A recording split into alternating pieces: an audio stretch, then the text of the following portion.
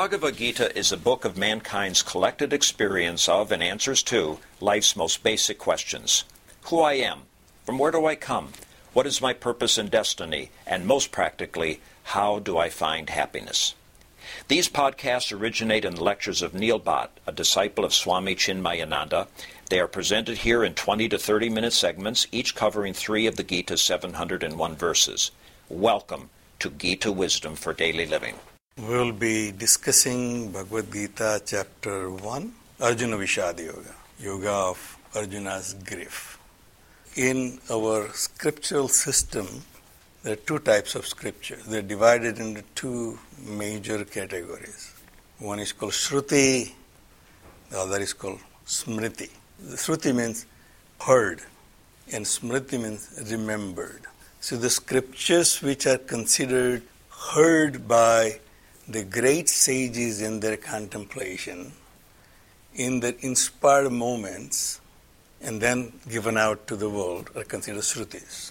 And then based on those scriptures, the truths found in those scriptures in Shruti, the system in the society, the laws of society, the customs and traditions of the society which are developed by the scriptures are called Smritis. So Shrutis are typically considered the Prasthanatraya, the 3 legs of Shruti.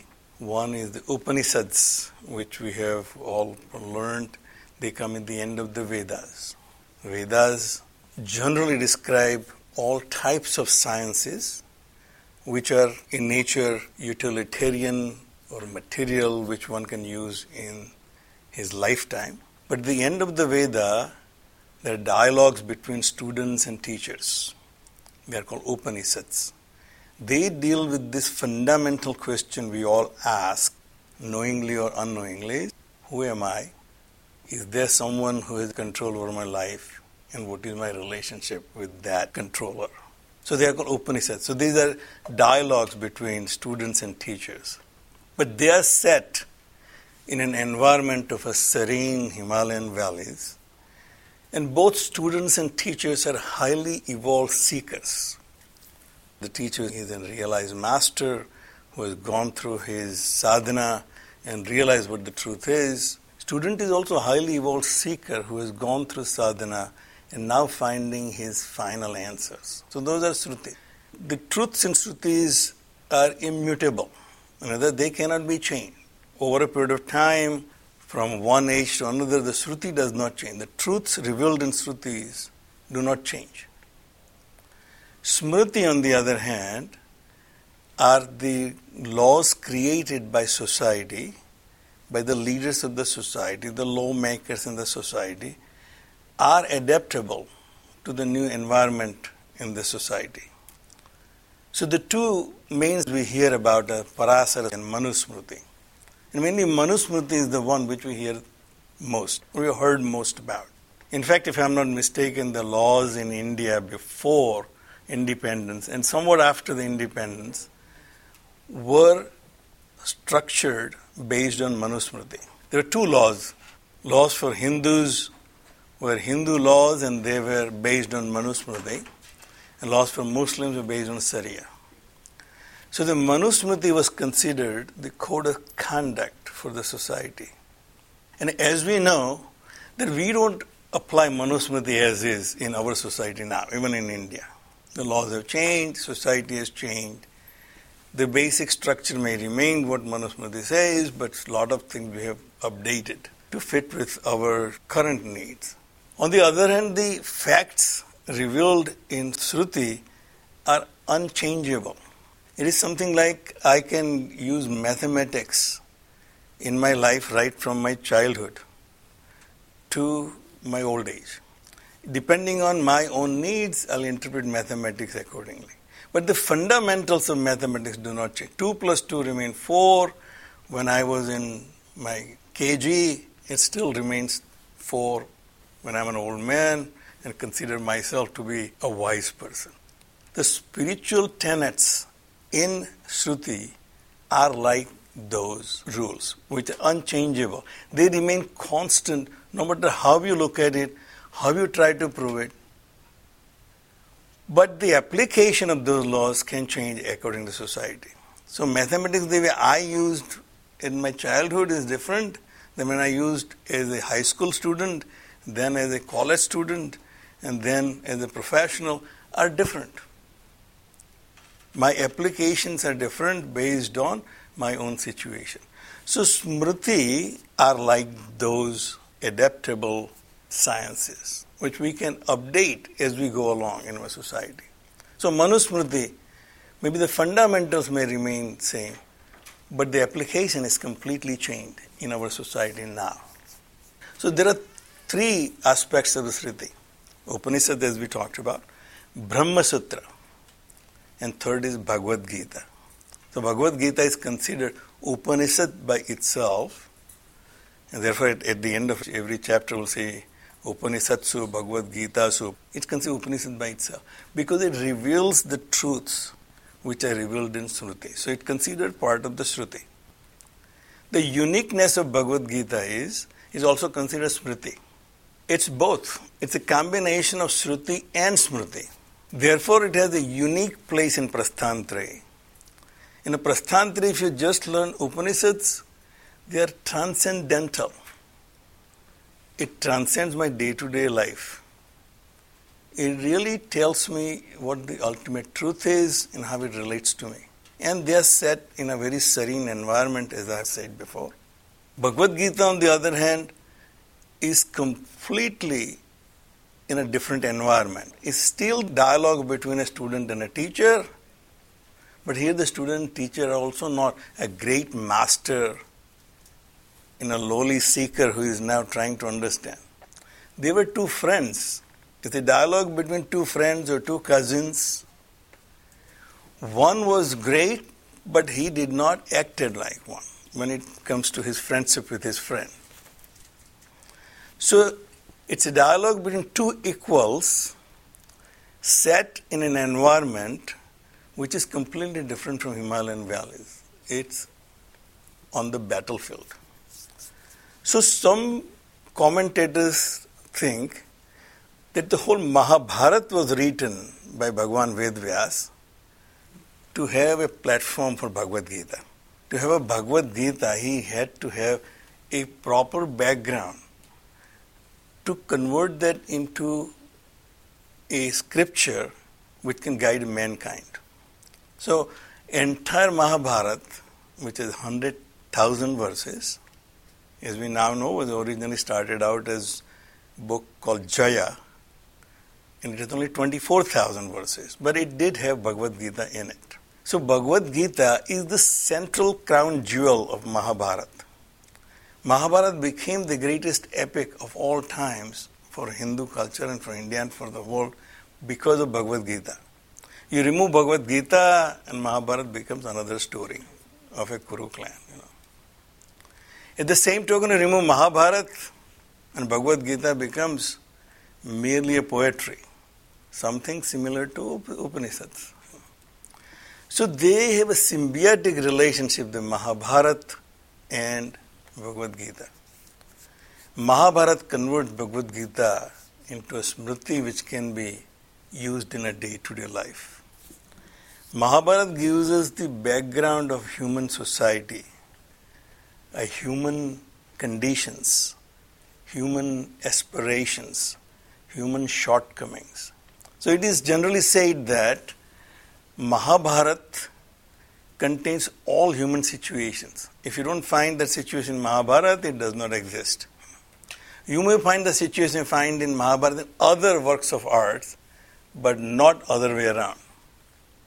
So Mahabharata sets the stage and we all know the story. So there is nothing really much to talk about how we get to the point where the war was about to begin. We all know the story. Kauravas and Pandavas are cousins. They were fighting for the rights. And Duryodhana said, I'm not giving even square inch of a land, even though rightfully Pandavas were the claimant for that kingdom. The war is about to begin, and we are now going to see a dialogue between Krishna and Arjuna, because we all know the background story. So in the first chapter called Arjuna Vishad Yoga, there are no great philosophical revelations. So therefore, one should not seek for philosophical explanations in chapter 1. Bhagavan Shankaracharya in his Gita Bhashya, he does not even start Bhashya till verse 11 of chapter 2. He didn't think it was worth his time to talk about chapter 1 and the first 10 verses of chapter 2. But for us, common folks, context is very important. Without context, we lose the meaning of what we are discussing. So we need to have context. It is very important to know the context. Chapter 1 gives us the context for the dialogue which is going to take place between Krishna and Arjuna. So as we now know, Krishna and Arjuna are the two main characters in this dialogue. But there are two other people who were involved in Bhagavad Gita. One is Dhritarashtra and another is Sanjaya. Dhritarashtra, as we know, was the emperor of Hastinapur or king of Hastinapur, and Duryodhana and other 99 Kauravas are his sons. And he could have avoided this war by just his own declaration, but he did not. He was blind from his birth, and therefore he was not considered worthy of being the king, but because the situation occurred with Pandu, the younger son, he was made the caretaker king. And Duryodhana became the effective king, like MBS in Saudi Arabia. So Duryodhana was the actual guy who was making the decisions. And he obviously was not going to give up the kingdom which he has already been enjoying for last so many years. So when the war is about to begin, Dhritarashtra is still sitting in the palace because he's not taking part in the war. But he's curious about what's going on. He knew that on the Kaurava side there are 11 Akshoni Sena. Pandava side is 7 Akshoni Sena. So 11 plus 7, 18. So you will see the 18 is a magic number for some reason. There are 18 Parvas in Mahabharata. There are 18 books in Mahabharata. The war lasted 18 days. There are 18 chapters in Bhagavad Gita. And apparently one Akshoni has 21,870 chariots, the same amount of elephants, 3 times that of horses, and 5 times that of foot soldiers. If you take any of these numbers and add those digits, they will add to 18. You take those numbers 21870 and add up, it will add up to 18. You take multiply that by 3 and they add up to 18 again. Multiply that by 5. So if you do the math, there were about 4 million people on that battlefield. Now, I've never been to Kurukshetra, so I can't tell you whether they're large enough to hold 4 million people or not. But according to this calculation, there are about 4 million soldiers ready to fight. Now the war is about to begin. Dhritarashtra knew that his side is much stronger, 11 Akshoni Sena, whereas Pandava is only 7. But he also knew who is on the right side and who was on the wrong side. So that gives you a little bit of a pause in thinking what is going to happen. He wanted to know what's going on, and he had an opportunity. The day before, Bhagavan Vedvyas stopped by his palace and said, you really need to see what's happening. And I can give you divine vision so that you can see that.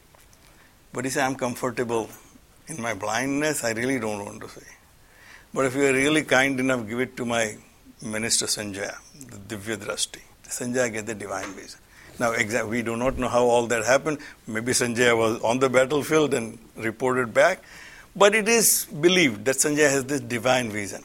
Not only he can see things which are happening on the battlefield, but he can also see what's going on in people's mind.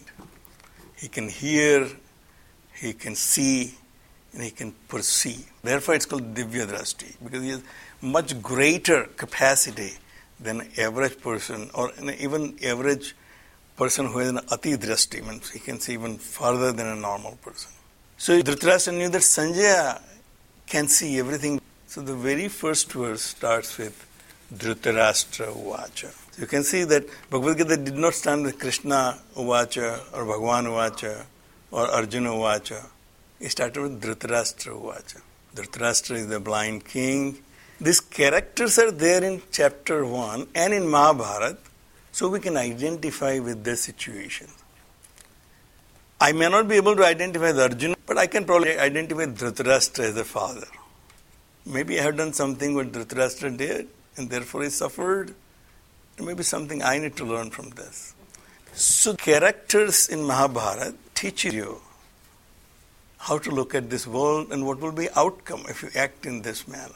This is the only time Dhritarashtra says anything in Bhagavad Gita. But he gets the ball rolling. He starts the dialogue. Dharma kshetre kurukshetre samaveta yuyutsavaha mamakaha pandavaha cha eva kimakurvata sanjaya. Very simple meaning. At the battlefield of Kurukshetra, which is Dharma Kshetra, a field to exercise your dharma. That's a Dharma Kshetra. For you and I, our workplace is a Dharma Kshetra.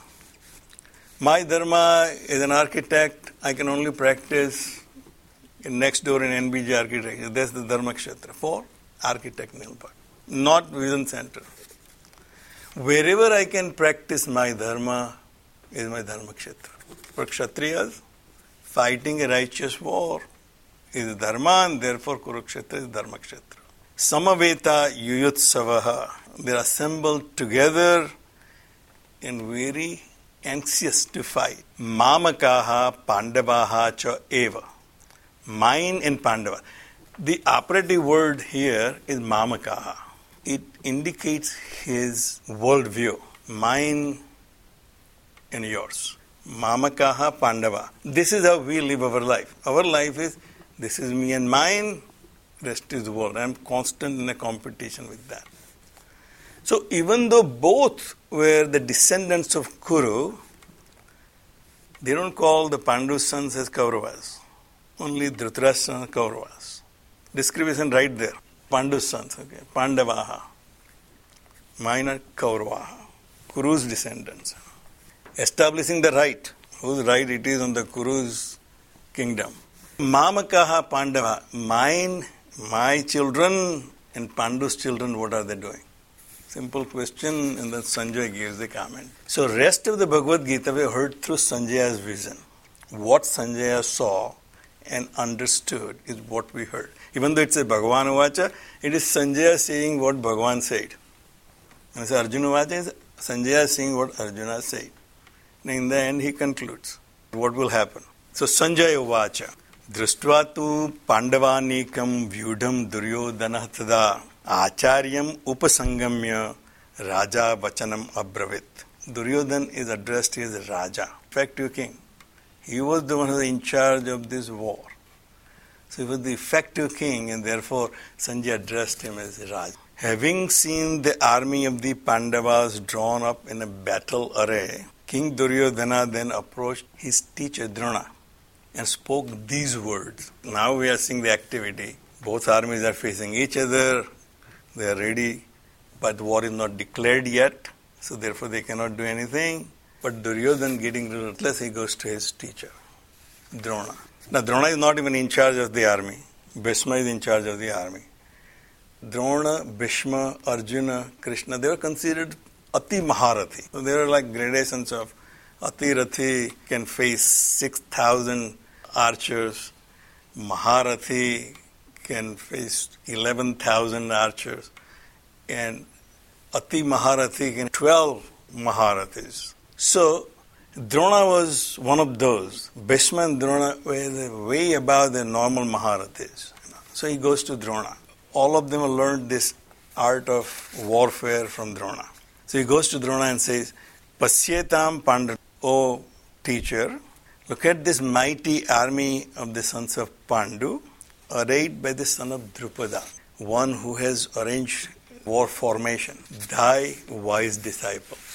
A little jab at Drona. Had you not given this knowledge to Drupad's son and Pandu's sons, we won't be in this situation right now.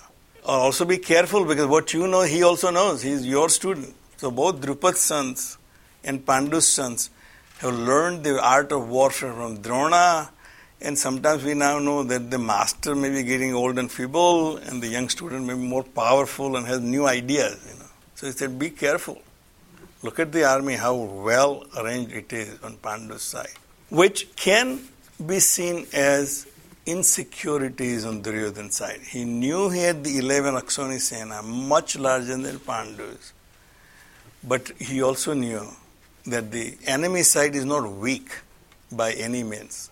Great people like Krishna is on that side, Arjuna is on that side, and also all others. So let's not be careless about how we're going to fight this war just because we have a larger army. Atra Sura Maheshwasa Bhima Arjuna Samayudhihi.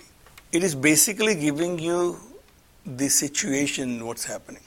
We have learned from teachers like Swami Chinmayananda, this Mahabharata may be just an analogy of what happens in our life.